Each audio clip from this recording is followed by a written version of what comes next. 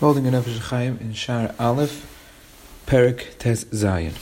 So we learned about the Nefesh, Ruach, and Neshama, and we learned how the Nefesh, Ruach, and Neshama express themselves and connect through the Guf, and we learned about how these three Madregas are the ways by which the Neshama connects to the Guf, and the mashal of how that plays itself out or shows itself in the relationship between Hashem and the person, and how Hashem, the Neshama, it gets itself into the person through the neshama, the neshima of Hashem, with the mashal that we had of the glass blower. That when it's in the mouth of the glass blower, that's the level of neshama, because it's very much connected to the giver.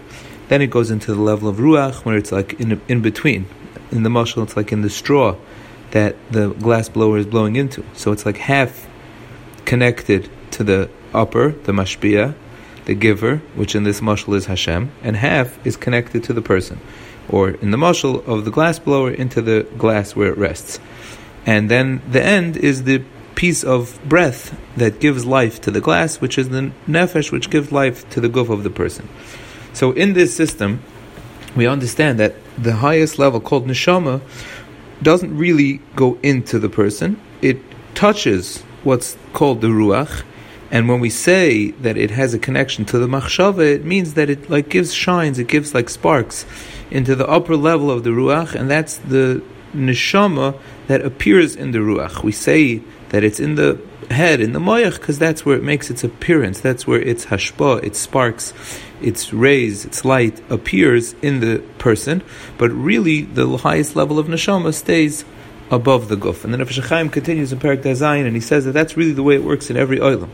In every ruchnius de ga'olam, there's a level that's called ruach, there's a level that's called nefesh, and there's a level that's called neshama. And the level that's called neshama, that highest level, never goes into the guf of that olam.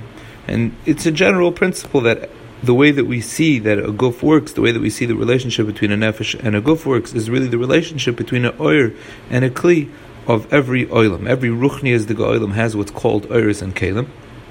And we can learn from what we know about the relationship between our nefesh and our guf to the relationship in the Olamas Elyonim between the Oiris and Kelim. But obviously, the Olamas Elyonim are not really our study now.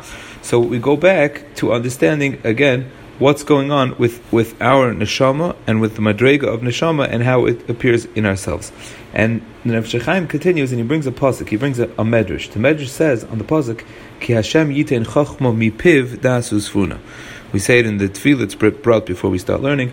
Ki Hashem yitein chachma mipiv das usfuna. That the medrash says that the mashal is a son who came home from yeshiva, and he found his father, who was the king, that he was eating something, and he offered his son a piece of what he was eating.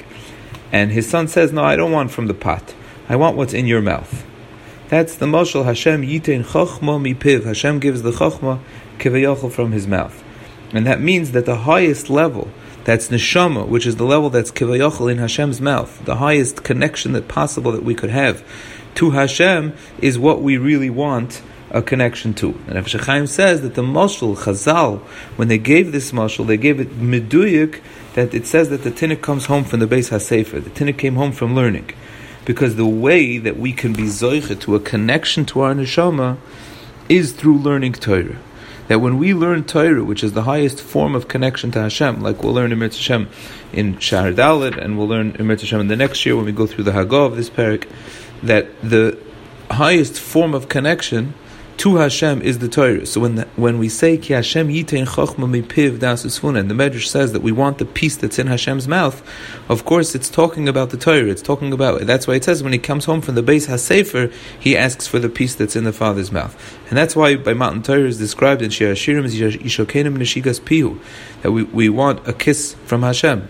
And of course, that means the understanding of Torah in its deepest way, like Rashi says, that means Soides HaTorah, because the level of neshama that a person is, when a person is zoiche to the level of neshama, he's zoiche to a connection to Hashem, a connection to Hashem through the Torah in the highest way, in the way that it's in its source, in the highest way, in the highest possible way to understand that, which is, of course, Soides HaTorah. And that's why Mahar Sinai is called the Simchas Oilam Al Rosham. Al Rosham means on their heads, and that's why they were Zeicha to Ksarim. They got crowns. When Klal Yisrael said Nasa v'Nishma, they got crowns, because a crown is something that's on your head, over your head, meaning it's the level of neshama that doesn't go into the guf, it hovers over the head and gives hashpah from there.